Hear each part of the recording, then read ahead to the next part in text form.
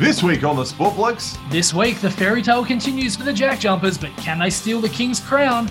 Chris Paul continues to hold off Father Time as the Phoenix Suns power ahead in the second round. And the Dockers might just be the real deal as West Coast fall into an abyss. Yeah, they sure are. Let's go.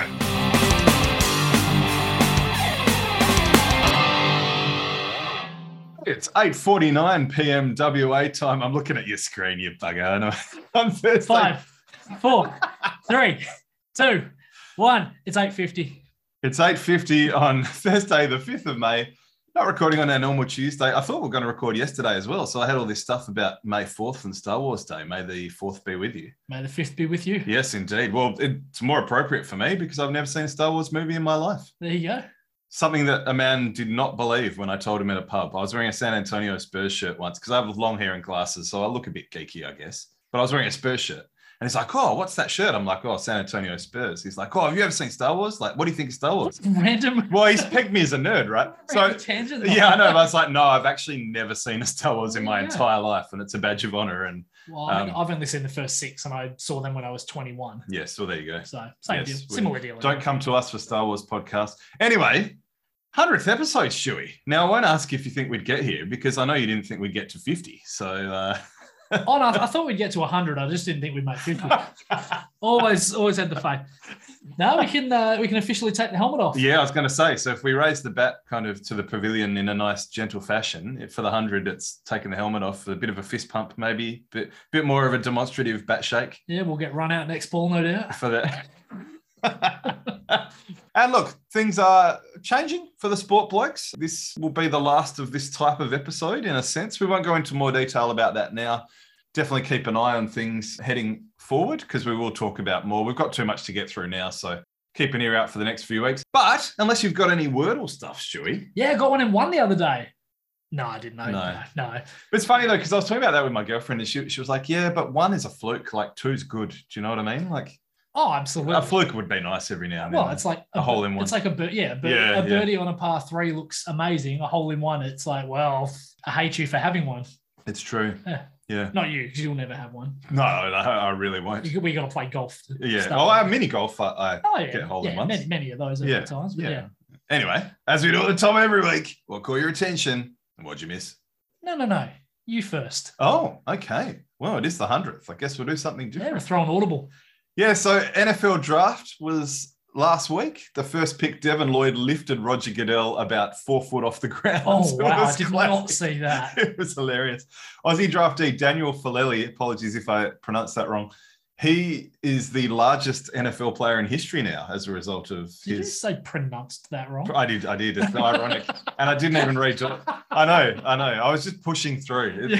Don't you love irony like that? Yeah, absolutely. AJ Brown was traded to the Eagles for the 18th pick. Safety Tyrann Mathieu has gone to New Orleans. So it's yet another player that's left Kansas City. So I'm not convinced that they'll be the contenders that they have been in the past. DeAndre Hopkins has got 6 games for performance-enhancing drug issues. And then in Cleveland, Hugh Jackson's tanking claims are unfounded, apparently, the league says. So a lot going on in the NFL. That's some points of interest there as well. As you know, Shui, I'm not a big soccer guy, but apparently the Real Madrid-Manchester City Champions League match had this crazy comeback. Oh, it was absolutely nuts. So basically, Real Madrid were a couple of goals behind going into stoppage time. And Rodrigo basically scores the equaliser. He actually scored 2 goals in the space of 2 minutes, took it to extra time, and Real Madrid won to go into the final of the Champions League. Oh. I believe they're playing Liverpool for the big cup. Did Man City choke? Oh, absolutely they did. Anytime you're up 2 goals going into stoppage time, you just kill the ball. The reason I actually say that is because we've got Choke Special 3 coming up very soon. Mm-hmm. So keep an eye out for that one. All recorded. We just need to edit the thing. Indeed. Speaking of soccer, there were Buddy Franklin-like scenes when Bournemouth defeated Nottingham Forest 1-0 to earn a bid into the Premier League.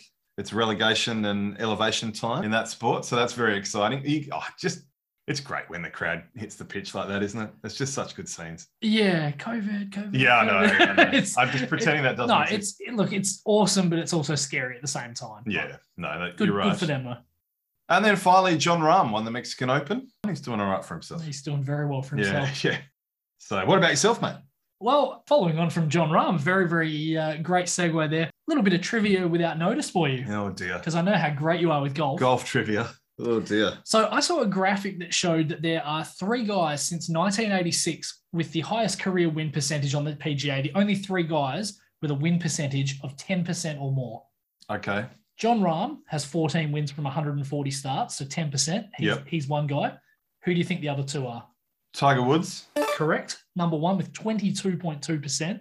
Phil Mickelson. Not a bad guess. Okay. Rory McIlroy. No, he was a bit of a flash in the pan, wasn't he? Goes back a little bit further. Okay. He's a bit controversial right now. Been in the news a lot. Jeez, you're making me look bad on episode 100. Think walking on the beach with a fairly prominent looking. Oh, I was going to say the shark. Fairly prominent looking package. Yeah, right. John. The hammerhead. Yeah, okay. John. Greg Norman. 10.2%. So, I should have. Yeah, okay. There you go. There you go. Speaking of chokers. Actually, we'll feature him in an episode. Well, yes, we will, actually. Yeah. We will. Yep. We've got a very good one for him. Now, the other really amazing thing that caught my attention this week was Michael Kish in America completed a 100-meter dash in a time of 13.47 seconds this week. Doesn't sound that impressive, does it? Well, it's probably better than what I could do. Probably a lot quicker than both of us could. And especially when you consider that every single person who finished the final of the 100 meters at Tokyo came in under 10 seconds. Yes. This guy was born in 1952. He is 70 years old, Bagel. Wow. 70. Yeah. Before McDonald's was even a thing, he was born. And he ran that time quicker than I'll probably ever run it again. So, yeah, just absolutely an amazing achievement from a guy who is entering the twilight of his life. And it reminded me of how often we've seen these sorts of amazing feats on the show over the last 100 episodes. We've spoken about Dimitrion Jordanidis, who completed a marathon at 98 years of age. There was Gus Andrione, who had a hole-in-one at 103. Still hate the guy. And I even saw footage recently of former Milwaukee Buck Marquez Johnson dunking at age 66. Wow. It's like when they wheel out JC at the Wildcats games every now and then to just do a little two-handed jam. Oh, it's so impressive. It really is. So I guess the message is don't give up on us oldies. We've still got a bit to give. We're not even 40 yet. Oh, dear. What'd you miss, mate? Well, I must say I haven't watched as much NBA this week. I focused really heavily on the NBL, and how could you not? And we'll talk about that in a moment. So I've relied more on the talking heads, the highlights, the articles, the podcasts, more that sort of stuff. I saw a bit, but not as much as I would have liked. Yeah, fair enough. What about yourself? Well, one of the things I really missed last week when we were talking about the NBL Rookie of the Year award, and I said I haven't really cared about that award since John Riley. Well, yeah, I kind of glossed over Josh Giddey and LaMelo Ball and Nick Kay and Angus Brand and Anatoly Bose and Axel Dench. But technically you could still be correct when you said you didn't care. So true, but I should have cared about it. Yeah. I mean, Josh Giddey went to my team in the NBA. So basically there was a ton of really good ones that I just didn't even think about. And actually, I didn't get a chance to see any of the Sydney Illawarra series live because I spent a ton of time at the WA Open Golf over the weekend following my half-brother-in-law, or half-brother-in-law, I guess you would say, my wife's half-brother. Following him around, I mentioned that last week. And thankfully that weather cleared up because that was a horrid day that first day. It was. It was meant to go on Thursday, gave that away, went Friday and Sunday instead. Yeah, and it was a beautiful walk around the course. Absolutely gorgeous place. He's actually up playing in Palmerston in the Northern Territory, just outside of Darwin, basically in the Northern Territory Open. So very good. Keep firing well, son. I'll tell you what, though, if watching sports live is the standard, then I'm screwed because I hardly see anything live. It feels like during basketball playoff time, it feels like I'm on a phone embargo nearly all the time because social media, like chats, everything, want to avoid spoilers. Tell you what, glad I avoid spoilers for Melbourne Tassie Game 3. Yeah, I even resisted messaging you going, it was an amazing game because I knew that would give away the result. Well, not necessarily, but it was just good to go in completely clean. Yeah, I just felt the tone of any message you could read into it and you'd be like, oh my God, he's excited. Maybe Tassie won. Yeah, I guess, yeah. So let's get stuck into it, hey? Mm-hmm. The first time since 2017, the grand final was a matchup between the third and fourth seeds. The Wildcats beat the Hawks in 2017. That was the Bryce game series, obviously. Funnily enough, both games 1 and 2 were 89-77. Sorry to bring that up, Cody. Yes. And Oh my goodness. What a story. We've got to start with that series, don't we? The 1-4. Melbourne United finished top of the ladder, did very well. Neither of us picked them in the playoffs. No. But geez. Now, again, I won't ask you if they choked because they obviously did. Well, there's two things. One, if Tassie end up winning the grand final, that maybe takes away from the choke a little bit. But two, because we're doing more choke specials and things, we might even look at it. So anyway, again, keep listening in the future weeks to kind of hear our updates on where we're heading with the show. Just quickly, Nate, before we sort of get into the series, I have to say, karma's a bitch, isn't it? Oh, sure is. Yeah, careful what you wish for, Melbourne United. So Melbourne thought that screwing the Wildcats over and getting Tassie in was the easier path to the grand final, but it bit them in the arse royally. It really did. And look, had the Golding injury not happened, maybe they would have been okay, but it did happen. And I think you could collectively hear all of the Red Army yelling out, suck shit, as the final buzzer went on this series. I was really happy with how it was officiated. It was very tough and very physical, but I thought it was officiated super well. I'd be happy if the league was officiated like this all the time during the regular season. Wow. I completely disagree. Oh, really? I thought the amount of stuff they let go was ridiculous. Too much? Yeah, okay. Ridiculous. I like flowing games without stoppages and without replays. And I mean, I know Joe on the Pocket podcast said a similar thing. Yeah, look, don't get me wrong. It was a little bit fairer than I was expecting. I thought at one point, I think I took a screenshot of a foul count that was like 6 or 7-0 to Melbourne United. And I thought, oh, here we go. The refs are going to screw over Tassie. Right. Which game was this? I think it was game 3 from memory. Oh, okay. Where I think it was the first 6 or 7 fouls went on Tassie. And I thought, this is not. Yeah, right. I didn't pick up on that. I don't recall that. But okay. it did even out fairly quickly. And eventually got to the point where I thought, well, this isn't actually that relevant anymore, and deleted it. But yeah, I thought, don't get me wrong. I think it was very fair in terms of the fact that they were letting stuff go both ways. But Jesus Christ, it was physical. Oh, yeah. Like to the point where you go past saying, oh, it's playoffs. No. Yeah, okay. Oh, that's interesting. It felt like a game of rugby at one point. Well, I guess I like it when there's not as many stoppages and when it doesn't become a free throw shooting contest and that sort of thing. Should we go through the games? So, look, game 1 was a real grind. It went according to plan, really. It was probably the least entertaining playoff game of the entire playoffs in the first round. I don't really have many more notes than that. I don't know if you have much on game 1. I mean, a little bit. The way that I have it is exactly the same. Yeah, it was a grind. It went according to plan. That those are perfect ways to sum it up. The way I looked at it was I thought Tassie are going to push them with their effort. Ultimately, Melbourne are going to be too big and smash them on the boards. And they did that, 52 to 32 plus 20. Yeah. That is beyond a smashing. Yeah, no, that's huge. The points in the paint, plus 12 to Melbourne. Second chance points, plus 12 to Melbourne. Those three are an absolute surefire recipe for success, I guess. Yep. JLA killed him, 21.7 boards, 6 blocks. First 5-block game in a playoff since Larry Davidson, all the way back when he was with Illawarra in 2013 or 2014 or something like that. Yeah, interesting. Do you know what else is interesting with Larry Davidson? It feels like he has been retired for ages. It does. He was actually born the same year as us for starters, which is kind of scary. Yeah, okay. Yeah. But it's only been 6 years. Yeah. It feels like it's been like 10. And Matty Knight only retired 1 year after him. Yeah, right. Yeah. So, it's crazy. But, Caleb Agata, excellent. Didn't even matter that Golding shot the ball terribly. They pressured Tassie into poor percentages, like 36% shooting. Josh Majette was a non-factor. It didn't look great. It was looking ominous, wasn't it, after that first game? Yes, but not nearly as bad as Delhi's left-handed free throw. Did that come up about 5 feet short? So I have to say this pisses me off because there's that DoorDash ad where he's playing against the Scrubs and he takes a left-handed jump shot at one point. I don't have any faith that even went close to the ring there.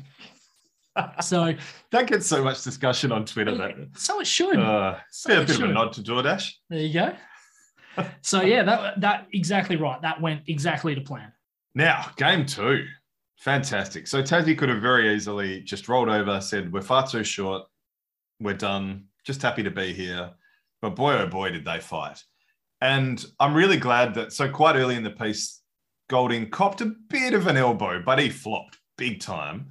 And it was really interesting, like Gazy and them in the commentary were like, oh, if this was the regular season, they would have spent 10 minutes going through replays and reviews and this, that, and the other. So I'm really glad they let that go because it wasn't a flagrant. He flopped. I think Jack McVeigh hit him though.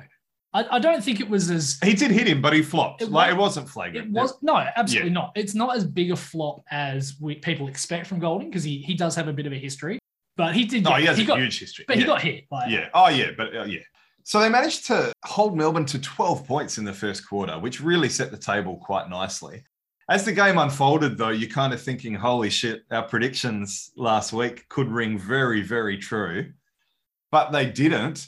And I'm afraid I can't remember the guy's name, but a bloke from Clutch Radio said the other day that you could literally feel the stands shaking. That's how loud and crazy it got. And I don't think it came through on the television broadcast that well, but and it's really cool that Clutch Radio still have all the full game calls up. I don't know if you're aware of that. But I went back and listened to the fourth quarter of both Game 2 and Game 3 today while I was at work. And boy, oh boy, they were loud. The commentary, you could barely hear the commentary at times. So I fully believe that those stands were shaking. It was incredible. Well, I think we'll maybe talk about the fan side of things maybe after we get to the end of Game 3. Yes, sure. Spoiler alert, it went through. A very important note, they played Enter Sandman and Crazy Train on back-to-back possessions. Did hear Sandman. I didn't remember Crazy Train, but there you go. Back-to-back, yeah. So I was very happy with that. That is cool. Where do you want to go? What have you got with this one? Well, I love the fact that Tassie made adjustments. And this is where the signs of a great coaching staff really come to the fore, is when a team has played well, pushed a team really hard to the line. And the other really weird thing from Game 1, I have to say, Tassie got it back to like a 6-point game and then subbed Adams out of the game. Like, I don't understand why he just hit a 3. They subbed him out. I don't know if it was like an offense for defense sub. Oh, yeah, okay. And they get the ball back, and who's shooting a 3? It was like Jared Weeks. So if you Weeks, he did do some good things in the series. He did. Hit some big shots at times. But Adams is your preferred. Yeah, if that's Adams and he hits it, it's a 3-point game. Anyway. Yeah.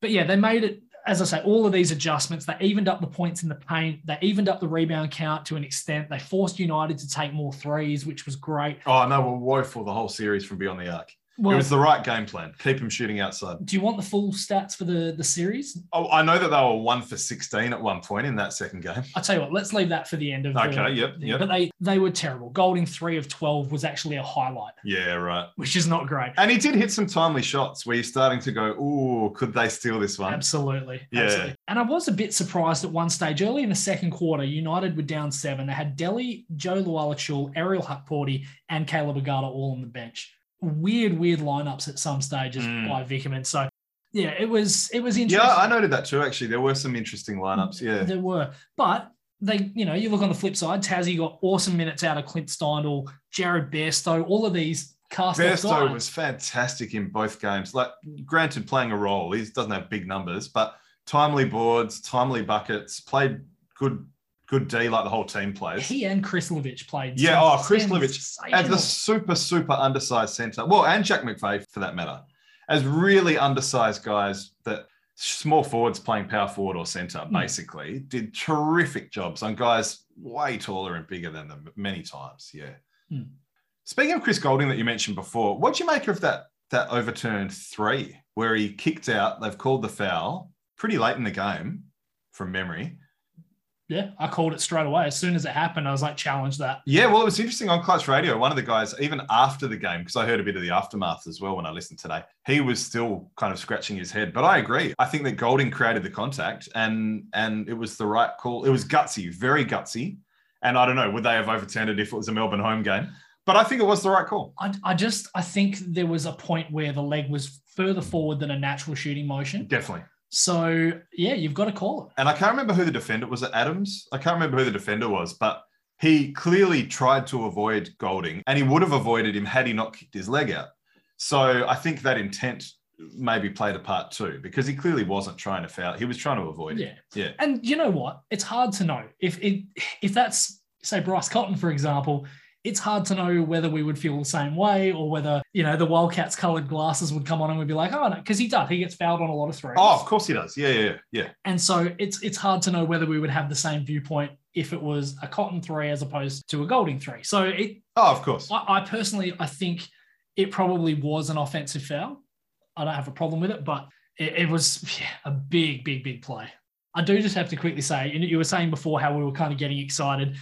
Said last week, we thought it was going to come down to a stage where Tassie were ahead by a little bit. and they would lose in heartbreaking fashion. And I actually went as far as to say 5 points. Up 5 with 40 seconds left. Yep. And that actually happened. Yeah. And I know I was thinking it. I know you were thinking absolutely. Like, holy shit, this could happen. Yep. And sure enough, Mikael McIntosh makes a massive, massive play late in that game. He was big on the boards in games 2 and 3. He played very well in games 2 and 3 as well. I think of all the third imports in the league, he's had the biggest growth across the season out of all of them. Oh, definitely. And like I said a few weeks ago when Magne went down, it wasn't great that he went down, but it was great for McIntosh because I think he really blossomed in those circumstances where he probably didn't feel like he'd get pulled off the court as often or as quickly. And he could really make a really important impact. And they'll need an impact from him in the final series for them to have any chance. Absolutely. Any chance. So game 3 was a bit interesting for me. I don't know, you probably watched it live, did you? I did. So people that listen to us regularly enough will know that I MC a quiz on Monday nights. And so I got to the pub at about 6:30-ish. And it's a sports bar. And I'm thinking, I'm going to have to shield my eyes. But luckily they didn't have it on. They had rugby. They had other stuff on. And our slide screens went up at 7 o'clock. And so I managed to avoid the result. Didn't listen to the radio on drive home, nothing like that. Managed to avoid the result. So I don't think I even finished watching till nearly 2 a.m. Wow. Tuesday morning. Well, that's brutal. But, oh my God, I was so just captivated by the whole thing. Even down to the suspense that the time issues brought on. You know how they had to have a couple of delays? Yeah. So I didn't actually I only fast forwarded through the breaks. So I watched the full quarters and just kind of tried to replicate that live experience as much as I could. Yep. And as I say, it was just so captivating and just, oh my goodness, what a game. So we probably need to address just quickly, I guess, the turning point in the whole series at that stage. About an hour before tip-off, it was announced that Chris Goulding wouldn't suit up. He had a calf injury from the warm-ups. He shot the ball pretty poorly in the first 2 games, but you still have to honour him and you have to chase him around. Oh, he's a closer, and their offense is very different without him. And so that was game on at that stage. Yeah, we started speculating on the chat, didn't we? We were so this was a couple of hours before, so we were like, oh, no, they should still win, but it shrinks the margin for error a lot. It does. And that was the first Melbourne United playoff game that Goulding's ever missed. Yeah, right. In their entire franchise history. It's only Vickerman's second ever home loss in the playoffs, there you go. Yeah, yep. So I have to ask this question straight off the bat. Was there ever a game that suited Josh Adams better than this one? And I'll maybe clarify that. Kind of poor shooting from both sides. The more that shots were missed, the more you could kind of see that people's confidence was dropping, except for Adams. He was the only guy that no matter how many times he missed, he actually looked as confident as he was before that. Oh, yeah, he's one of those guys that or what Bill Simmons calls an irrational confidence player. Absolutely. Definitely. Geez, he's got a lot of mongrel in him, doesn't he? He does. He's a word away from a tech foul at any given moment, I feel like, hey. And I felt like a couple of times in game 3, I'm like, oh, shit, mate, you've done a lot of good work here. Don't ruin it with a tech. Yeah. He was very lucky. How's this? He's the first player to score 30 in the 40-minute game era when he had none at quarter time. Yeah. Okay. So he had 30 in 3 quarters. In an away playoff game. I think the thing that impressed me the most was that early in the game, the jump shots weren't really going for him. And Roth sat him down, gave him a couple of words, and he got back in and he just started attack mode. That's right. Get to the rack. Yep. And he couldn't get to the free throw line to save himself. He should have had about 12 or 14 free throws in that game. It was ridiculous. But he kept attacking and just not thinking about the contact. And he finished. And he knew that he was the best player on that court. Yep. That you could see that. Other guys made big plays. I mean, Josh Majet's 3 against the shot clock late in that game was just huge. He had some timely threes the entire series. He did. Yep. Jack McVeigh had that tough fadeaway over Jack. Oh, he had a couple of really tough shots. Yeah, really tough. That's what he's been doing all season. What a game. Fantastic. Good D. Oh. But the shot. Oh, yes. So that double step back, which quite frankly is still a travel to me, after he carried the ball, but let's not focus on the... No, well, Ja Morant carries the ball every time he touches. I mean, so many players carry the ball these days, don't they? It's just one of those things. But essentially, a double clutch 3 as the defender went past him, all bottom. Yeah.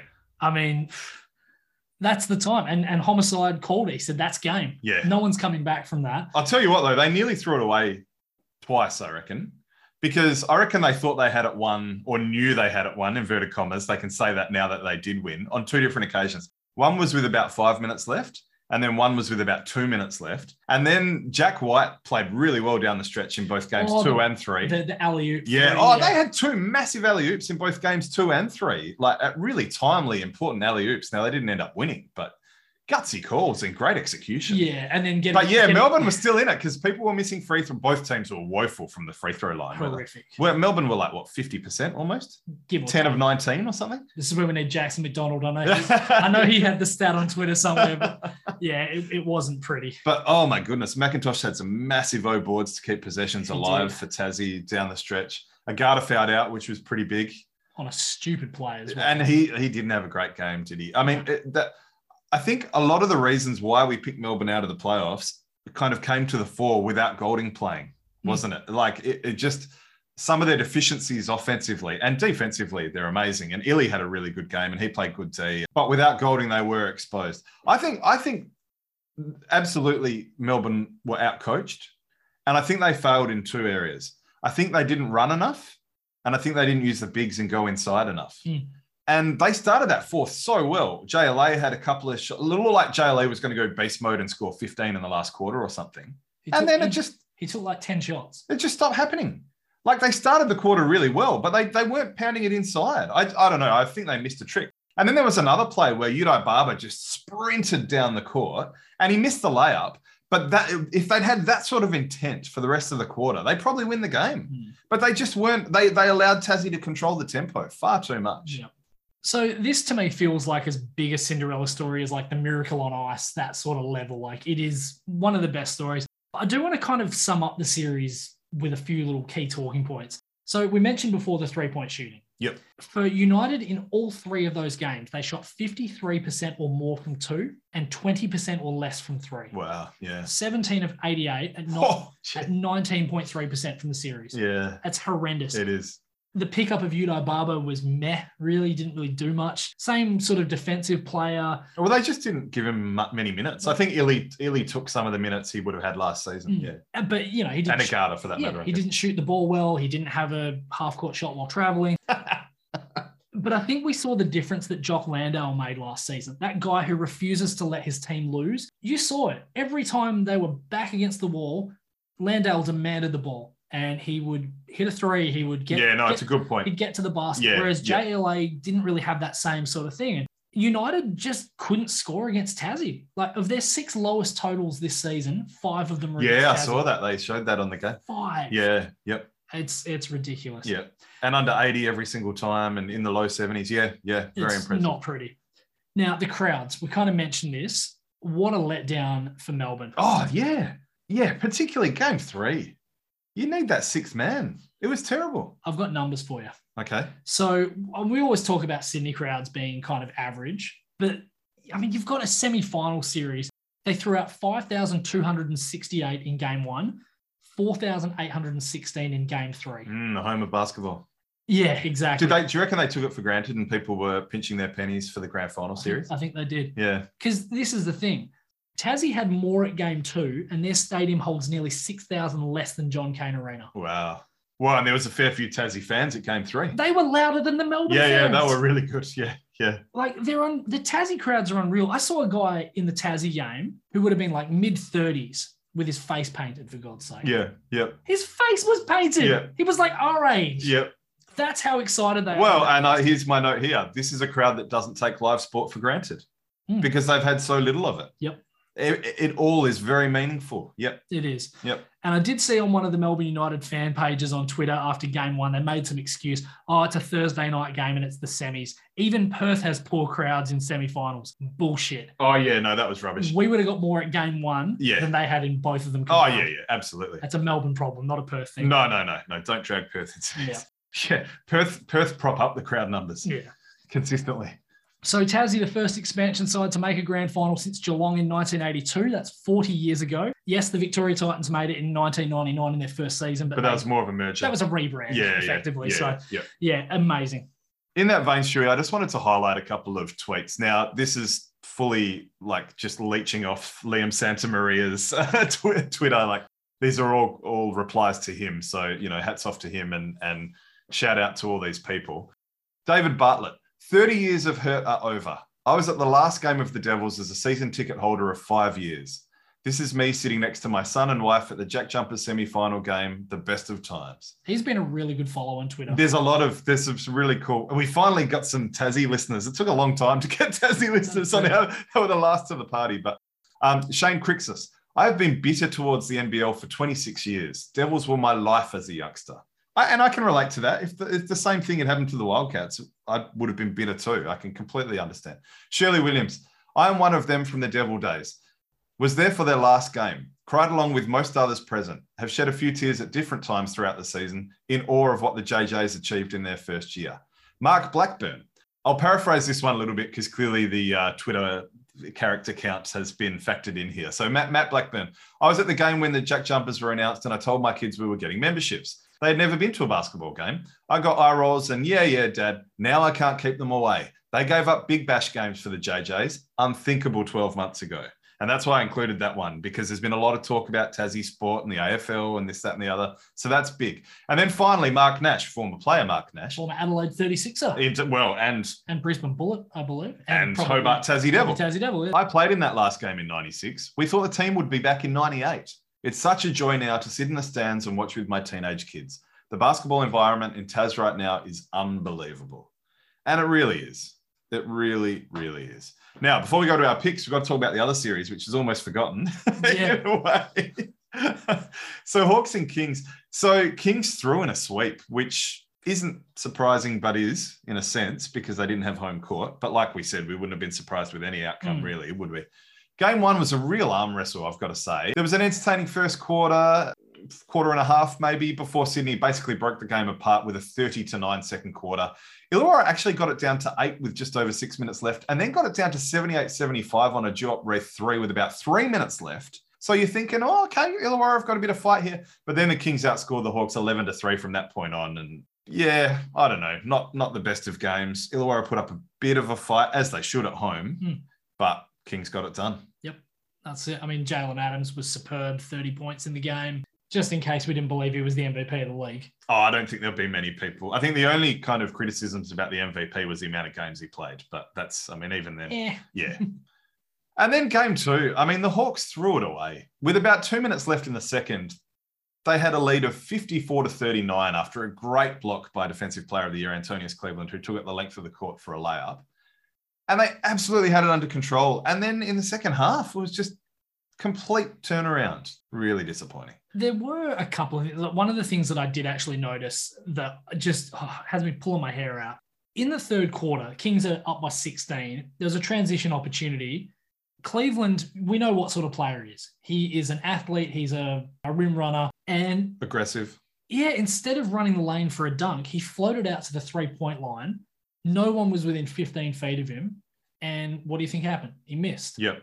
So, and Rathan Mays took some bad shots. Yeah. Tyler Harvey, oh my God. He is infuriating. I mean, like for how many times do I have to say? All season. Like for every good thing he did in that game, it felt like he'd followed up with two bad things. And some of the like offense with like step back threes over two guys with no passing.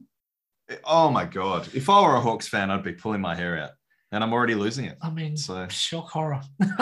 Like I know you're not surprised. All fucking season I've been saying this. He is just he would be a coach killer, quite frankly, which we'll speak about in a minute, funnily enough. But I think I saw this really wild stat, and I think this sums up what my issue with the Hawks was all season. Yep. And I can ask you straight up, what have I said were the big problems with the Hawks?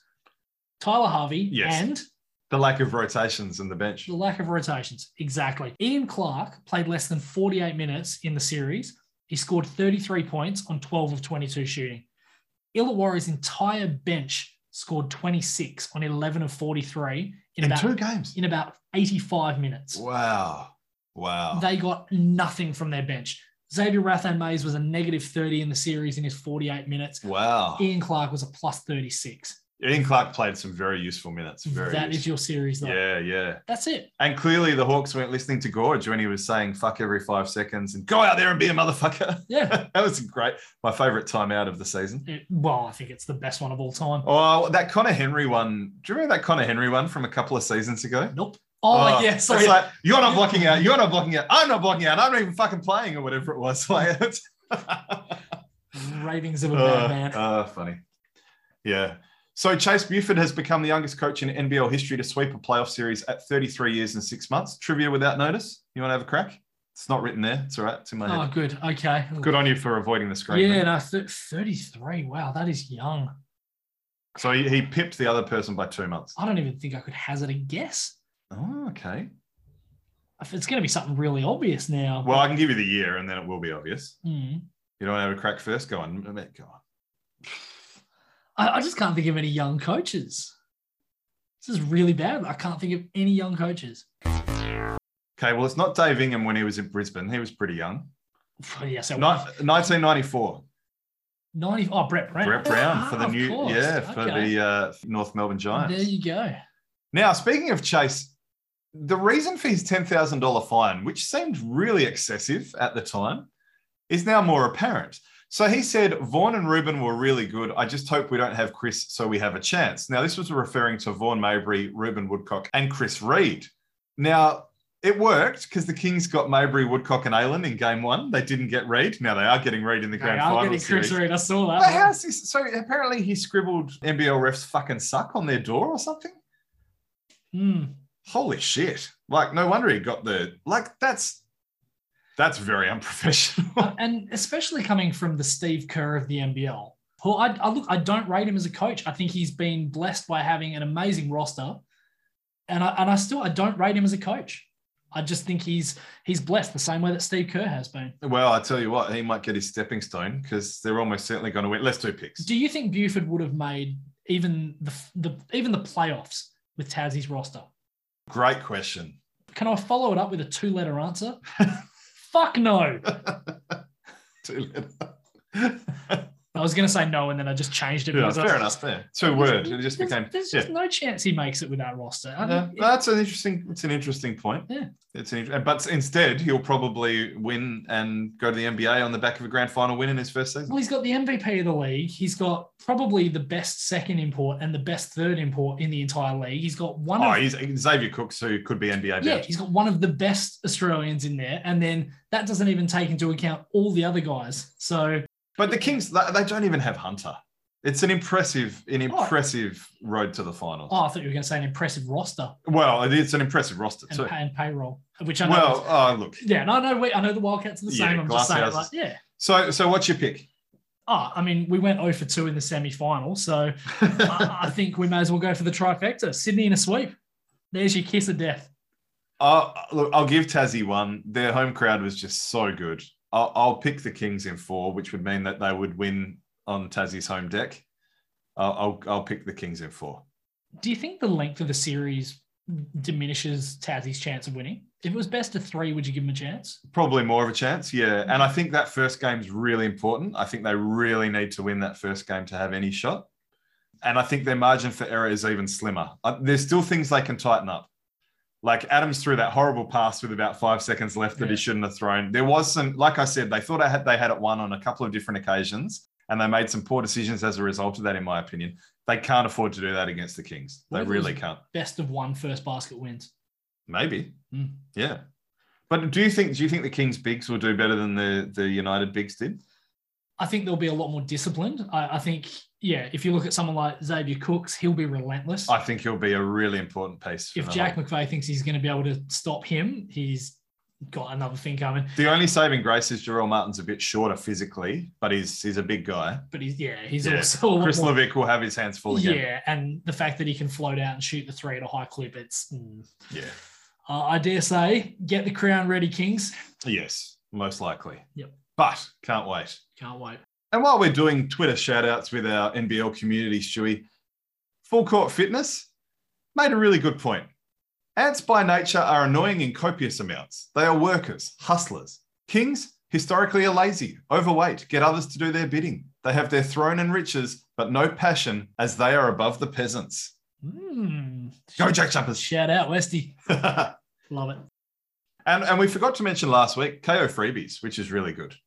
So watch. If you don't have pay TV, you can watch it for free. Even if you do. Yeah, well. Watch. Yeah. No, please. Speaking of watching, NBL Sprint. Interesting concept. Yeah, it was interesting. It was something that I hadn't actually seen, and shout out to Joseph on the NBL Pocket podcast for coming up with the idea. It's interesting. It's a great idea, I guess, for the casual fans. If it can draw casual fans in, I'm all for it. The thing I like about it, and apologies for this sounds a little bit backhanded, Joseph, it's different to something like an Elam ending because it's not moving the goalposts. The product stays the same. It's just how it's delivered.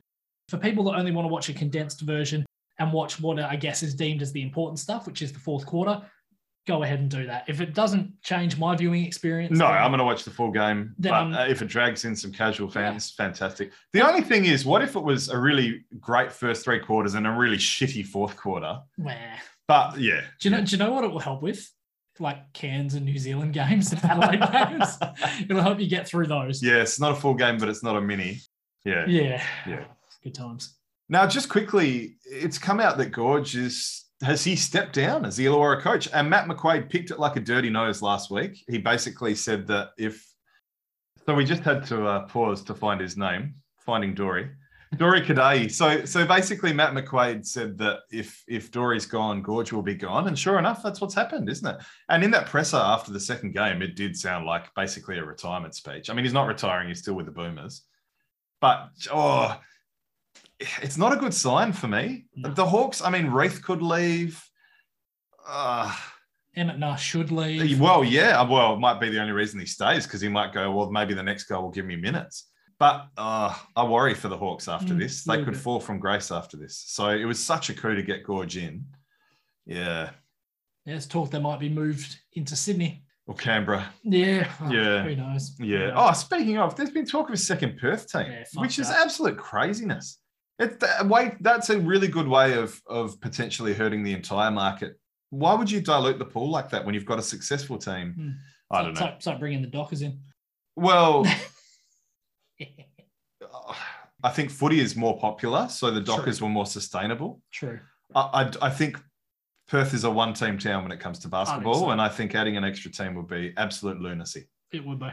Speaking of Perth, Bryce is re-up for 3 years, so that's a tick in the new ownership column. Yeah, good to see Hutchie at the press conference. Look, that doesn't bother me too much. He's a busy man with media commitments and whatnot. I'm happy they signed him. That's the main thing. It's good to see him being hands-on. And the play-in stuff. Still a lot of negativity on Twitter about it. I was surprised. I expected there to be more support for it. But no. No support from us. I've got no time for it. If you can't figure out who the top 4 teams are, it would have been such an anticlimax. Yep. I really honestly believe that. Yep. And we've had many seasons where the 5th team has been under 500. So why give them a shot? Exactly. Don't reward mediocrity. The league will expand soon. We can expand the playoff field when the league expands. Yep. Once you get up to 12 teams, make it 6. Yep. So, Nate, a lot going on in the NBA playoffs. Before we get into them, there's a couple of things I did want to just quickly mention. Did you see a guy run a 10-mile race dressed in full Allen Iverson getup, cornrows and everything, dribbling a basketball? No, but I wish I did.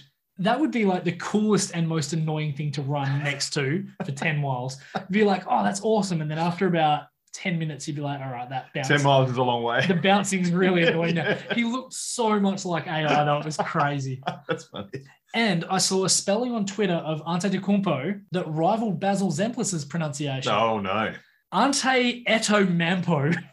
Yes. Very good. Ante Eto Mampo. Ante Tekatomato. It's up there with Ante Tekatomato. Yeah, it really is. Oh, dearie me. How's this? I saw this from Legion Hoops. Now, I haven't verified, but if this is true, 56% of players in the playoffs spend at least some time in the G League. Wow. That's a big signal that the G League's doing what it's meant to do. It really is. I mean, Jordan Poole was playing in the G League last year. And now he's a star, just about. There's a pretty decent pool of talent. Indeed. Indeed. By the way, speaking of which, Chase Buford coached one of the Tassie boys in the G League. I can't remember if it was Majet or Adams. Yeah, right. But so there's that weird connection heading into the grand final. Interesting. Yeah. Anyway, I'll let you carry this segment. So we'll start off in the West. We've got a few first round series to kind of get through, and then the start, I guess, of the conference semi-final. So we'll start off with the 1-8. Phoenix 4 defeated New Orleans 2. You did say last week you thought it might get to 7. They pushed them. Oh, they did. They did. It was the Booker injury. Had it not been the Booker injury, I wouldn't have given the Pelicans a sniff. They'll take a lot out of that. But also, full credit to the Suns for finishing them off. How crazy a stat line did Chris Paul have in game 6? 14 of 14. So 14 of 14 from the field, 4 of 4 from the line, 1 of 1 from downtown, 33 points, 5 boards, 8 assists, 33-point game on a 100 clip at 36 years of age. In an away game. In an away closeout, effectively, yeah. So most points without missing a shot ever in the playoffs, and the most makes without missing a shot ever in the playoffs. Point God. Well, I tell you what, while guys like Westbrook and Harden and even Durant are starting to look like they're on the decline, Chris Paul is still producing. He's potentially improving, actually. It's insane. Very efficient. So big off-season coming up for New Orleans, possibly the biggest of all of the playoff teams. The Zion thing obviously is massive. We've seen what he can do when he's on the court. Well, he's come out and said, give me the Supermax, I'll sign it. So, and look, that's not a surprise because that's what guys do. It's when they force the trade after that. Yeah. So he will sign it. Yeah. But he'd have every reason to want to stay because they've got a great team. So if you look at a potential starting 5 next season of CJ McCollum, Herb Jones, Ingram, Williamson, and Jonas Valanciunas, that's a very, very impressive starting 5. And then you add in a lot of stuff off the bench: Larry Nance Jr., Jackson Hayes, Trey Murphy, Devontae Graham, Kira Lewis, Jose Alvarado. That's a really... Should have mentioned him first. Well, I've got to say that. But no, defensively, they'll be good. Yeah. They maybe lack a little bit of shooting, but, I mean, that team healthy, that's a tough out. Oh, yeah, and they do have scoring. I mean, McCollum, Ingram, Zion, they'll have scoring. They will. Yeah, no, they'll be good next season. Now, the other half of that part of the bracket, Dallas 4 defeats Utah 2. We weren't super surprised by this, were we? Not massively, but I actually want to go back to a comment that you made where you were talking about the loss of Joe Ingles being maybe bigger than people gave it credit for.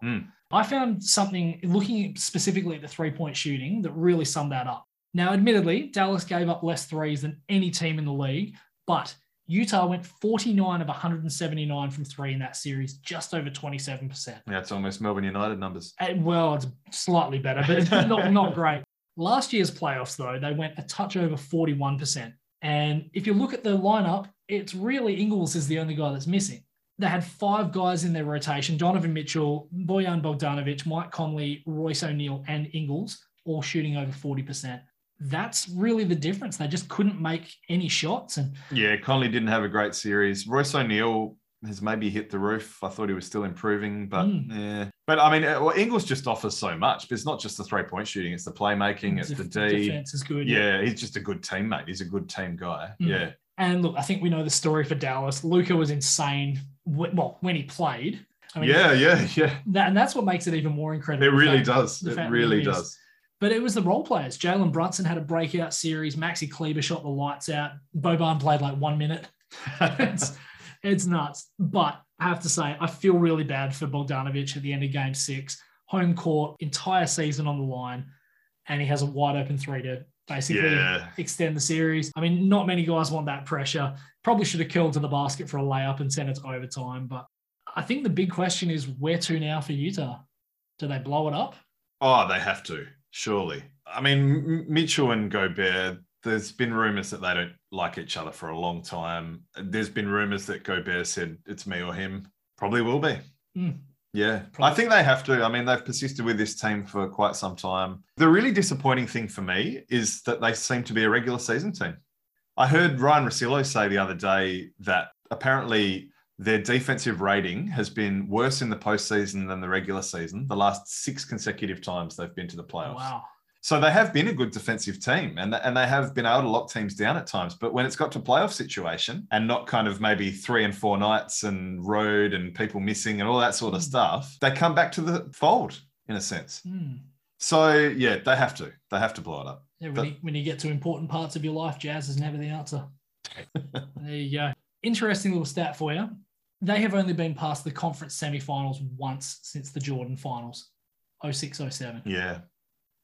Once. And you think about all the talented teams they've had. Well, and they've finished in the top 3 a couple of times in the last few years too. But they've had obviously the good teams recently. They had the Deron Williams, the Carlos Boozer, Mehmet Okur, Andre Kirilenko teams. Like, they just haven't had good success. And Paul Millsap. Yeah. Yep, exactly. Yep. So yeah, Rudy Gobert's probably plateaued a little bit. Mike Conley's on the decline. Donovan Mitchell, you said maybe he's just not the guy.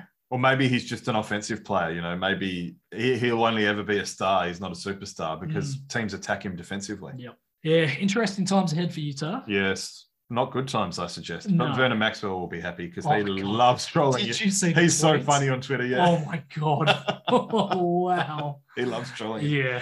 He likes letting him know that he's still got 2 more championships than they do. Oh, yeah. Oh, yeah. Yeah. So the next round, Phoenix 2 currently leading Dallas. I mean, what have you made of that series so far? Well, I haven't had a chance to watch them, unfortunately. Luka's going nuts, but they need help. They need Brunson to play well. I think it could still be interesting, but Booker's back.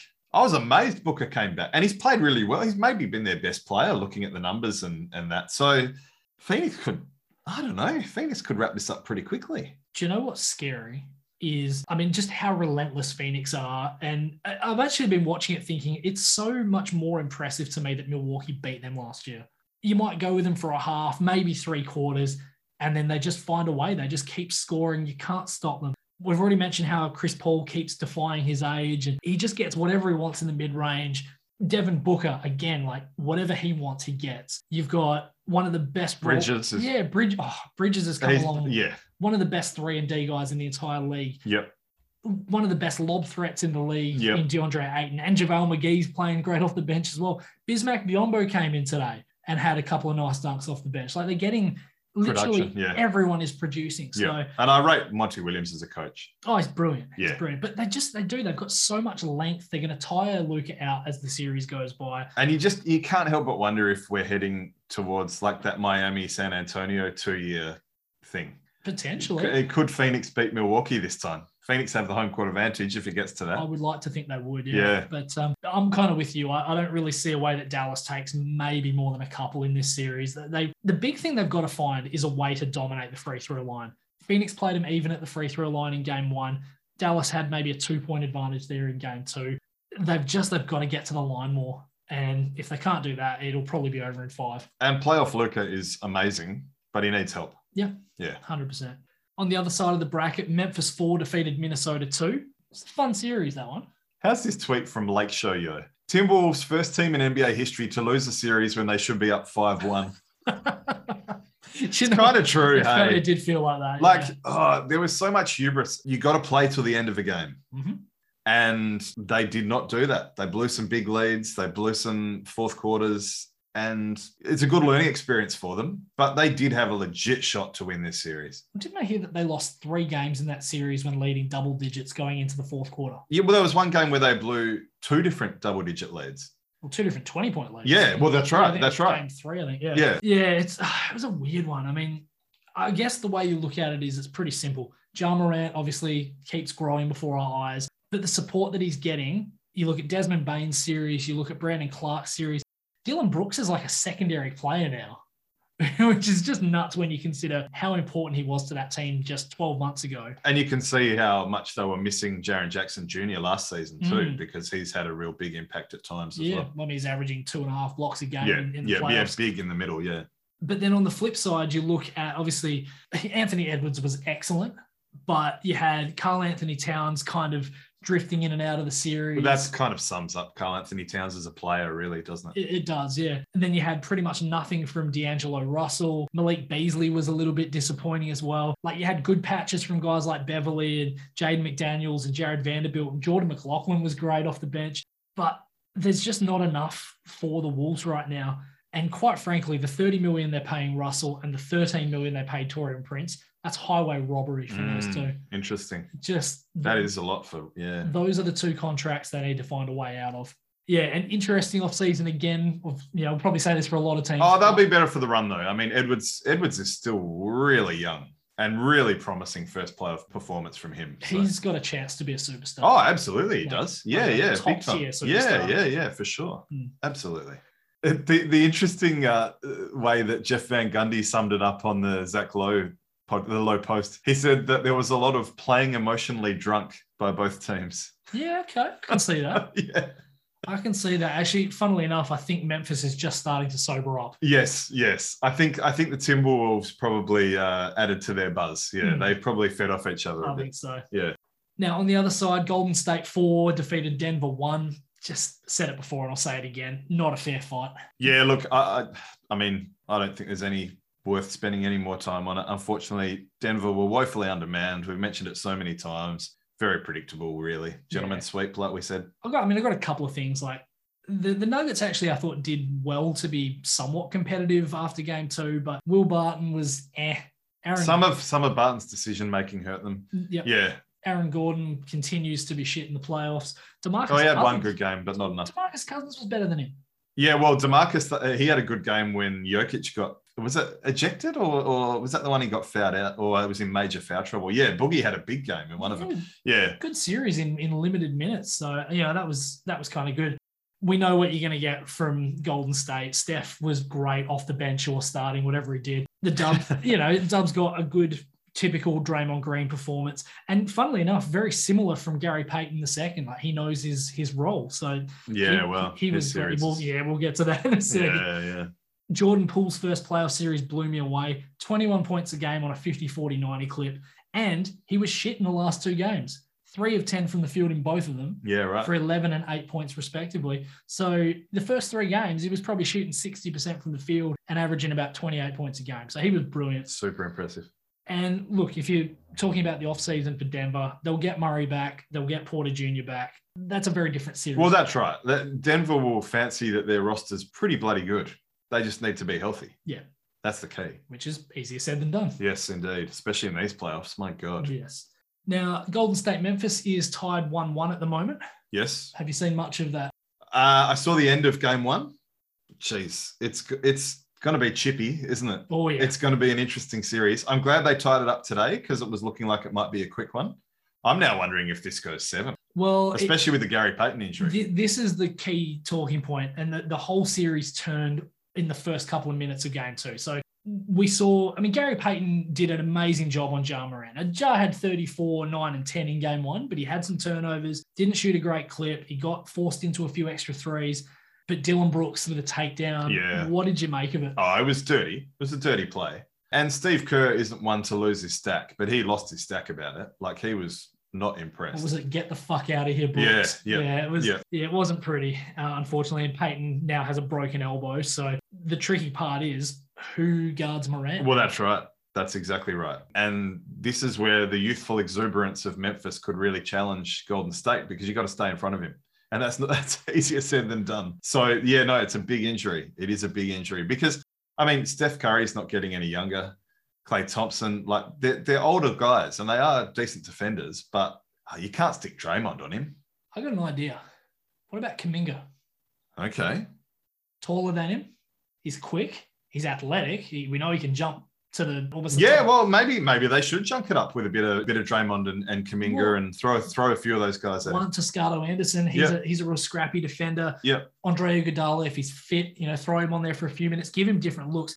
As soon as Peyton left the game, everything changed. Morant, 47, 8 and 8. He got to the line more. So 3 free throw attempts in game 1. He got there 13 times in game 2, which is a massive difference. Yep. Guys were having to give him more space. So he was able to kind of make his decisions at a slower pace. He shot a better clip. He made better decisions. And then he scores Memphis's last 15 points. Yeah. One of the best and most spectacular 4+ minutes of ball you'll see. This could be a big series for him. He could have some big numbers by the end of this. Yeah. Geez, Memphis Phoenix would actually be quite fun. Yeah, it would. It would. But I don't know. I'd probably give Golden State a better chance against Phoenix, but they've got to get past Memphis first. I think this is one of those ones where, like I said, the athleticism and speed of Memphis could trouble Golden State a little bit with Peyton out now. So it's good for the kind of neutral fan. Like I said, could go 6 or 7 now, whereas before it was looking like it might go 5. Yeah. So, yeah, waiting with bated breath on that one. Mm-hmm.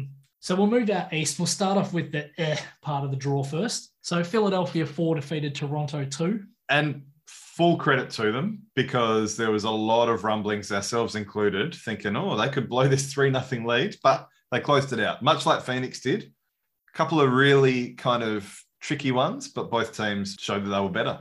But fuck me, when will coaches learn? Oh, injuries, leaving guys. Was Derek Rose not enough? I know. Was Luka not enough? Oh, it happens all the time. Stop leaving your star players in blowouts. Yeah, I know. I mean, okay, Doc Rivers avoids becoming the first coach to lose a 3-0 lead, but then he jeopardizes the next series when game 6 is already over. Didn't he say that, oh, well, they still had their starters in?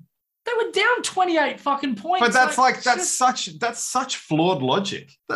It's like saying, oh, yeah, well, they all played barefoot, so I thought I'd instruct my guys to take their shoes off too. Like, Pascal Siakam cut his right arm off, so, exactly. You're your own coach, make your own decisions, and look what's happened. So we obviously know that Miami got through on that side of the draw as well because they managed to take care of Atlanta fairly comfortably. Very comfortably. 2-0 lead to Miami at the moment. Joel Embiid potentially back for game 3 or 4. He has to mask up. Otherwise, there's no chance that... even with him, I mean, it's going to be tough. It will be tough. Very tough. And he's already got the dud thumb too. Yes. So he's a bit made of glass, unfortunately. It's a shame because he's such a supreme talent. He's a really good player, but he just can't stay healthy. Mm-hmm. And again, I mean, a couple of years ago, the bubble playoffs, he had that MCL or something. So it's another unfortunate injury at a bad time, and they really need him because Harden isn't playing spectacular. He doesn't look like he even cares. Oh, well, I mean, Harden apathy is one of his traits, isn't it? Absolutely. Yeah. Then you got Danny Green's 3 of 16 in the 2 games. Tyrese Maxey and Tobias Harris are okay, but then Maxey's been probably one of the shining lights. They've been good, but they're not going to be close to good enough to get over the top of a team like Miami. No, not with their D.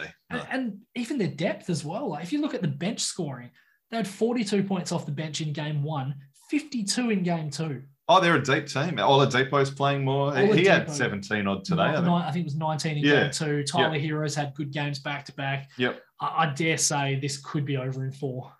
Yeah, very easily. 4 or 5 probably. Yeah. This Miami team feels a bit like those Spurs teams. No one gave them any credit, but they were super well coached. They had a couple of really good superstars, a lot of good role players, and a lot of maybe role players isn't even a fair description of them, but just quietly doing their business, going along, no one taking notice, everyone looking at everything else. They could very easily get their way into another finals, second in 3 years. Do you want to know the scary part? Miami's backcourt for these 2 games so far has been Max Strus and Gabe Vincent. Kyle Lowry hadn't even played yet. Yeah, yep. And they're still doing it easy. Yeah, I think this one's over pretty quick. This could be a mercy kill. Now, on the other side, Milwaukee 4 defeated Chicago 1. I didn't really see much of this series at all. Did you? No, not much. Bits and pieces. I mean, no. To be honest, I was probably the least interesting series for me. I knew Milwaukee would handle them, even without Middleton. Well, no Levine, no Lonzo Ball, no Alex Caruso in game 5. Yeah. They had to start Javonte Green and Ayo Dosunmu. Like, it's not going to work. Dosunmu is going to be a handy player. Oh, yeah. But it's not now. Not against Milwaukee. No. Yeah. You can just say the health killed the Bulls this season. The second half. Just at the wrong time. Yep. Yeah, hit them hard. And as we said last week, Boston took care of their first series against Brooklyn in a sweep. So Milwaukee won, tied with Boston 1. Yeah, so Milwaukee pinched the first one, but Boston got that second one. Really impressive without Middleton. I keep banging on. Like, he's such an important player for them. He's their go-to guy in the clutch often. It's not always Giannis. So I hope this goes 7. I've got a question for you then. What's more impressive? The Milwaukee performance in game 1 without Middleton or Boston's performance in game 2 without Marcus Smart? That's a good question. Maybe a push. Maybe, okay. I know that's fence sitting. No, that's fair. But they're both really important in different ways. I mean, Smart, I'm just such a Middleton fan. Yeah, fair enough. So, but Smart plays excellent D. So, I don't know. What do you reckon? I think the Boston performance is more impressive just purely because Smart's a bit more of an all-round player? Well, they got smashed with him. Yeah. And then they turned around and did exactly what Milwaukee did in game 2 without him. So, this is one of those series I think it could go pretty close to the distance if it doesn't. The way Boston wins this series is what they did in game 2. They say Giannis is going to get his, let's turn him into a high-volume shooter, put as many of those shots away from the rim as possible. You look at game 1, he had help. 25 from Drew Holiday, 15 from Bobby Portis, 11 from Grayson Allen. Game 2, he had similar points, 11 of 27 from the field, not great. Drew Holiday was inefficient. He actually has been in both, funnily enough. But his D, he's such a good defender. And he marks guys from the inbounds pass. So that by the end of the game, he's worn guys out. Yeah. So that's the beauty of Drew Holiday, even if he's not playing superbly well offensively. But see, that's why they need Middleton, because they can kind of mask that a little bit. It is a bit exposed without Middleton, yeah. I mean, Tatum and Brown in game 2, 59 points on 21 of 38, 11 of 20 from 3. That's impressive. Oh, yeah, yeah. Oh, those two are looking... It's so funny that everyone was saying split them up. Yeah. Well, I mean, I didn't think it was working that well either. Yeah, but it's that old marathon, not sprint thing. Yeah. I mean... People, I don't know. It's easy to forget that Ime Udoka was a new coach and they needed some time. They needed a few weeks, maybe months even, to kind of settle. And now they have. Yeah. And they're going to rely on people. I mean, Grant Williams was 6 of 9 from 3. That helps. So they're going to rely on getting good minutes out of him, good out of Time Lord, out of Peyton Pritchard, all of those guys. And they play good D. I hope this goes 7. Yeah. It's a mouth-watering prospect. So some interesting second round series. It's going to be great to see where these go. I will just quickly mention, because you did just say about game 7s, just the second time since the first round went to 7 games that we didn't see a single game 7. Yes, I saw that last night. Only 2011 didn't. Yeah, okay. Where did you see that last night? Was it on Twitter? No, I watched a fair bit of First Take. Speaking of First Take. I did the research on that like 3 days ago. Speaking of First Take, I've got to say, JJ Redick is a breath of fresh air on ESPN. He is so good. He called out Mad Dog, I think his name is. He's basically a Skip Bayless clone. Why you would want to clone Skip Bayless, I don't know. But anyway, like called him out, holds people to account, cuts through all the ESPN bullshit of like Lakers love and like there's no sugarcoating with him. And look, it might mean that he gets in trouble with the brass. But yeah, he's a breath of fresh air. Great to watch. Great analyst. One of the most intelligent guys. You always felt like he would be a good analyst, kind of like a Tim Legler. Yes. Yeah, love legs too. Yeah. Really great analyst or a great coach. And I'm glad he went down the analyst sort of thing. Yep. And funnily enough, Stephen A on First Take last night said the Lakers should trade LeBron. And I've been saying for at least a month they should consider it. And look, there's got to be a desperate, and JJ said, nah, like JJ kind of poo-pooed it. But there would be a desperate team out there that would consider going for LeBron. And if you had a good deal, I think they'd be silly not to take it. The Lakers, that's an interesting situation. Yeah, absolutely. I had it noted down somewhere. I don't know where it's gone. But apparently the ratings are up for the first time in a long time, like maybe a decade or nearly a decade. And some people are speculating it's because LeBron and the Lakers aren't in the playoffs. Like people are a bit sick of him. Fair enough. As other people are saying, it's because there's no politics this time. And obviously with the bubble, they had the Black Lives Matter. Well, they had postponed games and all that sort of thing. So some people are saying, it's because of that. I don't know. Maybe the truth's somewhere in the middle. But it's good the ratings are up. And I'm optimistic for the rest of the playoffs. I think in spite of all the injuries, and some guys have come back, I think it could be pretty exciting. And I think that Milwaukee-Boston series is pretty mouthwatering. That's juicy, isn't it? Yeah. So we'll race through the AFL quickly. Stewie, how'd you go in tips? I'm on 42. I've been 7 or 5 nearly every week. There was one week I had a 6, but I was alternating 7-5, 7-5, 7-5. I had 6 last week, 8 the week before. I don't actually know what I'm on for the season. I'm probably a couple behind. Okay. Yep. I'm probably on like 39 or 40. But the 8 was a good little round. I was 1 off the margin in that one as well. My girlfriend had 9 that week. She's tipped 1 round the entire season. She had a 9. It's on our fridge. Yeah. She's like, I'm never tipping again. Yeah, quit while you're ahead. But... Dear me. So, where do you want to start? You got some West Coast stuff there. Do you know they've used 42 players to round 7? Yes. That hasn't happened since 1910 when St Kilda had to do it. In other words, before World War One. I know. My gosh. Well aware of it. Like, is there a point where enough is enough? So Adam Simpson's now in health and safety protocols. The Eagles have 22 players total available to take on Brisbane this weekend. Yeah, and their waffle team's decimated too. Well, they've had to take that many players away. That the game against East Fremantle's had to be postponed. Yeah, yep. So, I mean, you combine that. Look at this. 109-point loss over the weekend to Richmond. That was over at quarter time. 84-point loss to Port Adelaide the week before, 1 goal to 3/4 time. Yeah. 63-point loss to Sydney, the game we were at the week before. Blokes Derby, yeah. Yep. That was over by quarter time. And I'm almost pissed off we didn't win by more now, seeing those other results. And we've got Melbourne next week. So, like, how rough can it possibly get? Speaking of Melbourne, I got to quote this tweet from NotLex682, Stewie. It's fine to be young and bad, North. Old and good, Cats. Preferable even young and good, Swans. But never, ever be old and bad, West Coast. Or Putin. Okay. He's old and bad. Now, I was talking about this with a mate at work today. First time we've seen each other in person for 4 months, and talked about sport the entire lunch break. And then at the end went, oh, yeah, how's your family? Good. Yeah, yours? Good, good. Okay, yeah. Who cares? Yeah, sport is life. But we talked about the Eagles window. And look, I think they had to keep having a crack. Guys like Natanui near the end. The Kelly trade made sense at the time, but it just hasn't worked out. It's just one of those things. It's just sport sometimes. Trash. Yeah, could be some lean years ahead for the Eagles. Dare say so. Yeah. So I think we got to talk about Freo, Stewie. Are they the real deal? How's this? So they went into Geelong, and it was a scrappy game, real arm wrestle, big win though, because we'd kind of said previously, a lot of their wins are against lower teams on the ladder. And as my mate said the other day, well, they're lower on the ladder because we handed them a loss, which makes sense. Yep. But Geelong are 65-12 at Cardinia Park since 2012. So in the last 10 years. Gumba. Yeah, basically, yeah. A quarter of those losses have been to Freo. 3 of those 12 losses. Yeah. Geelong, like Freo's almost their bogey team.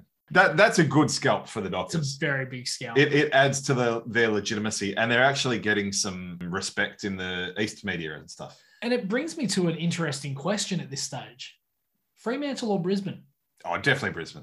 Yeah? Okay. Yeah, Brisbane are the second best team in the comp. I thought you might have maybe given that a bit of consideration. No, it's Brisbane. It's Brisbane. Freo and Sydney are battling for 3rd and 4th. That's probably the top 4, I think. I mean, I'm with you completely. I do have Brisbane. I don't think it's by a mile. No, I think Brisbane have a better forward line. Dockers have a better back line. Well, it's interesting if you look at it. So Brisbane have the best attack in the league comfortably at this stage. Yep. Fremantle, the second best defence in the league behind only Melbourne. They're 1 point behind them in terms of points allowed. I think you've got to give it to Brisbane because they do have a solid defence as well. So they've got the 4th best in the comp. We know how many options they've got in front of goals that can kick 2 or 3. I mean, Danaher was subbed out of the game and you had other guys. Well, that's what I was going to say. Even with Danaher out, I think, 6 to 8 weeks? So it's going to be a lengthy period. And he's made of glass. We've said it before. It's a shame. It's a real shame. But they'll be okay. Yeah, they'll still be okay. Guys that can pop up. I mean, they said Dane Zorko popped up in the forward line and I think he had like 5 shots on goal. So they've got guys that can really do that. We know what they've got in the midfield. Obviously, Lachie Neale is a perennial Brownlow medalist. Candidate. Candidate or threat. Yeah. We know they've got all Australian talent in the back line as well. So they can beat you in a number of different ways. But Freo look fucking good, man. Oh, yeah. Absolutely. And if you look at their run, they've got a very good run. So the next 3 weeks, North Melbourne, Gold Coast and Collingwood. Yep. 3 very winnable games. Yeah, 2 of those 3 are at home too. Exactly. And that's the thing is having Collingwood, who are playing decent football right now, having them at home is huge. Helps, yeah. Although they play in Perth pretty well. They do. But you'd rather be playing here than at the MCG. Absolutely. Yeah. It gets a little bit trickier after that. They've got Melbourne away, Brisbane at home, Hawthorn at home, Carlton away. And they do have Richmond, Melbourne, the Dogs. They've got the Swans coming here too again. Yeah, so they do have some tricky stuff coming up, but they have set themselves up beautifully. They should be 9-1 after 10 rounds. Oh, yeah. Yep. And they were without Das on the weekend on top of no Fifey and no Taberner. Yeah, yep. Yeah, but it's all these. I'm actually looking at it saying they are basically the Tassie Jack Jumpers of the AFL. Well, there's a lot of guys having career years, I think. But a lot of cast-off guys. Oh, yeah. Collier. Blake Acres. Aish. And they're all really good. Yeah, I'm a big fan of Collier. And I've got to say, Lachie Schultz is having a really good season. He is. And the one that Brayshaw obviously would be a Brownlow contention at the moment. He would be, yeah. And we're forgetting about Clark as well, who had a great game against his old club. Absolutely. Yeah. So, definitely. Yep. So, true. yeah, geez, I tell you what, I mean, there's no doubt that Freo are the real deal. And I dare say they've probably locked themselves into finals already. And I think it's also culture. So J-Lo is clearly a coach that they believe in and they've bought into his philosophy and they want to ride with him. He's their Scott Roth. Yeah, no, I can see the comparison. Like, there's a lot of... Apart from the expansion, obviously. Yeah. But they even have green. They do. Well, they used to. Not so much as well. Green and red. Yeah. They used to back in the day. Yeah, so, no, look... Honestly, I did think you would probably think about that for more than half a second, but yeah. Well, Brizzy just beat my team. I got to say, like when we were at the Swans-Eagles game, I said we can't keep spotting teams' leads. And North Melbourne, it took us the whole game to peg it back. We were lucky to win. Isaac Heaney got us over the line. Hawthorn, I think, kicked, the first 5 goals. And then Brizzy, I think it was, 49-16 at halftime. Yeah. And Buddy's third quarter performance was one for the ages. It was like turning back the clock a decade. Yeah, 4 goals in 10 minutes. Yeah, it was fantastic. Yeah, that first goal was in the first minute or so, I think, a little snap around the body. But, Can't keep spotting good teams' leads. That's the difference. North and Hawthorn we can handle. Brisbane are a good team. Yeah. I'm so annoyed. I was going to tip Brisbane and I changed my pick at the last minute. I actually changed mine last minute. Yeah, because my gut said Brisbane will win this. But then I heard that they hadn't won in Sydney for 15 years or something. Oh, anyway. Yep. That's when I regretted changing. Indeed. That's all right, though. But I think probably the big thing that we need to talk about is this whole Jack Ginnivan issue that's come out of Collingwood. The blonde bomber, yeah. Yeah. So, I mean, he looks a dead set superstar. He's had 20 goals in his 11 games so far, 14 from 6 this season. Instrumental in Collingwood beating Gold Coast and being in the top 8 right now. Got a bit of mongrel in him. Bit of mongrel. Great Anzac Day medal winning performance against Essendon. Yeah. 5 goals. Yep. And he's gone out and celebrated with some mates over a couple of beers and found himself in a bit of trouble. Now, I think Matthew Richardson put it best. I'll read this direct quote from him. Without going overboard, I feel that a couple of drinks after a game with a friend, it's not going to do you that much damage if you drink responsibly. And I think it's a little bit of a mental release with players. Most of the week, you're under pressure to get your body right, to come up for the next week mentally as well when you need to perform. These guys are stressed out a lot about their performance. So a few hours after the game, a couple of beers, I don't see an issue with it. No, me neither.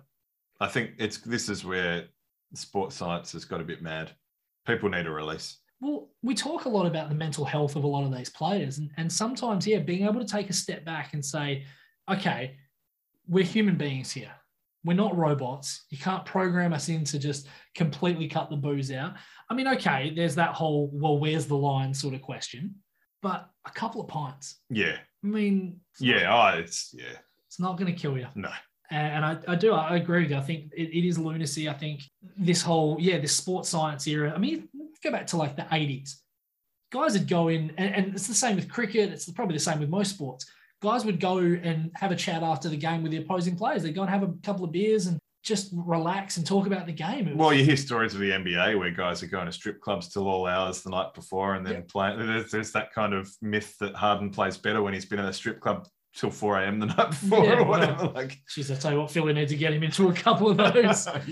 It is lunacy. Did we overdo it with the remonstration hands up rule kind of thing?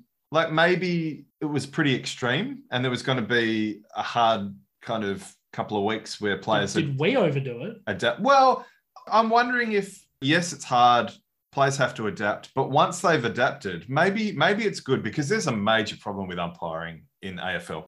Basically, there's a shortage of 6,000 people. So they need to encourage people to get into umpiring. I don't know. I know we poo-pooed it. And look, it might still have been a bad decision. But if players do adapt, and players have to adapt, they adapt to the stand rule, for example. I mean, we still don't like that. Yeah. I don't know. I just wonder if we poo-pooed it too much. The stand rule is stupid. Oh, yeah. That's another issue altogether. The hands up rule is stupid. Yeah. I'm sorry, but I will not relent on this. It is ridiculous. The reason that so many people aren't umpiring is because they're making it way too difficult with all of these little piddly rules. Just make it simple. It's a simple game. Just keep it simple. I think that's going to be a really interesting one to follow because if players do adapt and they do stop bitching at umpires, I don't know, maybe it will have its desired effect. I've had a chance to think about it. I still don't love it, but I'm prepared to have the jury out on that one. It'll be when it costs someone a game or when it costs someone a final. Yeah. That's when you'll really start seeing it. Now, speaking of bad stuff with umpiring, we talked about Gill and his great legacy. Clearly, when it comes to females, his legacy is terrible. Yeah. So there's 2 really bad things. One is the AFLW are meant to start in 5 weeks. Now, apparently the players found out due to a Kelly Underwood leak, basically, they're semi-pros. They're not like on 800K a year like some of the blokes are. 5 weeks? This isn't good. Some of them aren't living in the state that they play for. It's terrible. And then there's this report about women in football that the AFL commissioned that they didn't bother to fucking read. And it's really bad. Oh, it's horrible. Girls changing, or young women changing in the same room as old men. Blokes just coming in and taking their kid off in front of them. It's like, no. I understand we want equality, but at the same time, no. Yeah. Let me finish. No, I know you're not. I understand we want equality, but they've got to draw a line at that. I mean, you can't be asking someone, a woman in her mid-20s or early 20s to get changed in front of a bloke in his 50s. That's just, there's never a right time for that. Well, yeah, and look, I haven't read the report and I'm a bit scared too, but it's a major issue for the AFL and it's a real shame. Well, the issue that I sort of ran, I read a decent amount of it. The issue is that you've got female umpires being spoken about inappropriately. There was one I read where there was a coach from one of the junior teams that would conveniently wait outside the change rooms and try and pick this female up. Yeah, I heard that one too. There was one who... There's been reports of inappropriate touching. Yeah, there was one where, I don't know if it was a coaching staff or one of the members of one of the teams, I think, was making comments about one of the umpire's breasts. It's like, she said that she could hear them all talking. Yeah. There's a lot of that stuff that goes on. And it is, it's disgusting. It is. It's not good enough. No. It's a major issue. And let's hope they can turn that one around. Couple of quick things. Josh Caddy's called it quits at Richmond. Very good career, premiership player on multiple occasions. 29 though. Yeah, well, hey. Injuries do it though. Yeah, footy can be tough. The other talking point is, will Melbourne go undefeated? Like, this is a mad talking point. No. And that's all it is. It's a talking point, isn't it? It's because people need things to talk about. They scored 9 goals, 22 in a round 6 win over Richmond and 13-13 in a 10-point win over Hawthorn this week. There's COVID as well. They're a bloody good team. And they're probably even better than last season, which is scary. But it's very hard to go undefeated. Very, very hard. Oh, it is. And the thing is, they've got plenty of games coming up that are potentially a little bit tricky. St Kilda, okay, they probably will win that one, but it's a tricky game. They'll have to play the Dockers at the MCG in about 4 weeks' time. They've got the Swans the following week. They've got Brisbane. I mean, look, the thing that goes in their favour is that all 3 of those games are at the MCG. They do have a very MCG favouring schedule. They do have to play Geelong down at Goomba though, which is again a tricky one. Oh, they'll probably drop one of the games they shouldn't drop. Yeah. The old kind of take your foot off the pedal loss. Lose to North Melbourne or something like happens. that. Yeah, it does happen. Or Adelaide, or one of those teams that may be middling. Or West Coast. That'd be nice, wouldn't it? Be the West Coast C team. Finally, we'll just finish with a bit of levity. Did you see the Frazee pissed off that his record was broken for most goals without a behind? No, I didn't see that. And then the other one was Daniel Gorringe on Twitter. Tom Lynch was the pick after me in the draft. He has 2 flags and tonight 200 games under his belt. I just knocked off a bottle of Pinot in a zinger box. Hats off, Daniel Gorringe. I love it. I saw a very good reply to that. He might have 200 games and a couple of premierships, but his name rhymes with orange. Okay. And you can't take that away from him. And good on him. Bottle of Pinot in a zinger box. I was going to say, Pinot in a zinger box sounds pretty good right about now. Cracking down. I wouldn't turn it down if you offered it to me. All right, Stu, you know what that music means. What are you out for? Well, I mean, it's pretty obvious, isn't it? It's the Battle of the Altars with Malta taking on Gibraltar. Take your left at the altar. In the Valletta Cup. Go Gibraltar. No, obviously it's the NBL Grand Final Series and probably the continuation of the Grizzlies Warriors and the Bucks and Celtics series. And how about yourself, mate? I'll be a Jack Jumpers fan for the next week or so, Stewie. As Andrew Gay said at halftime of Game 3, if Melbourne lose this, they go home in disaster. If Tassie lose, they still go home heroes. I think it's going to be very similar with Sydney. All the pressure is on the Kings. I do still think they'll win, but I can't wait. Until next time, I'm Nath. And I'm Stu. We're going to Sport Blokes.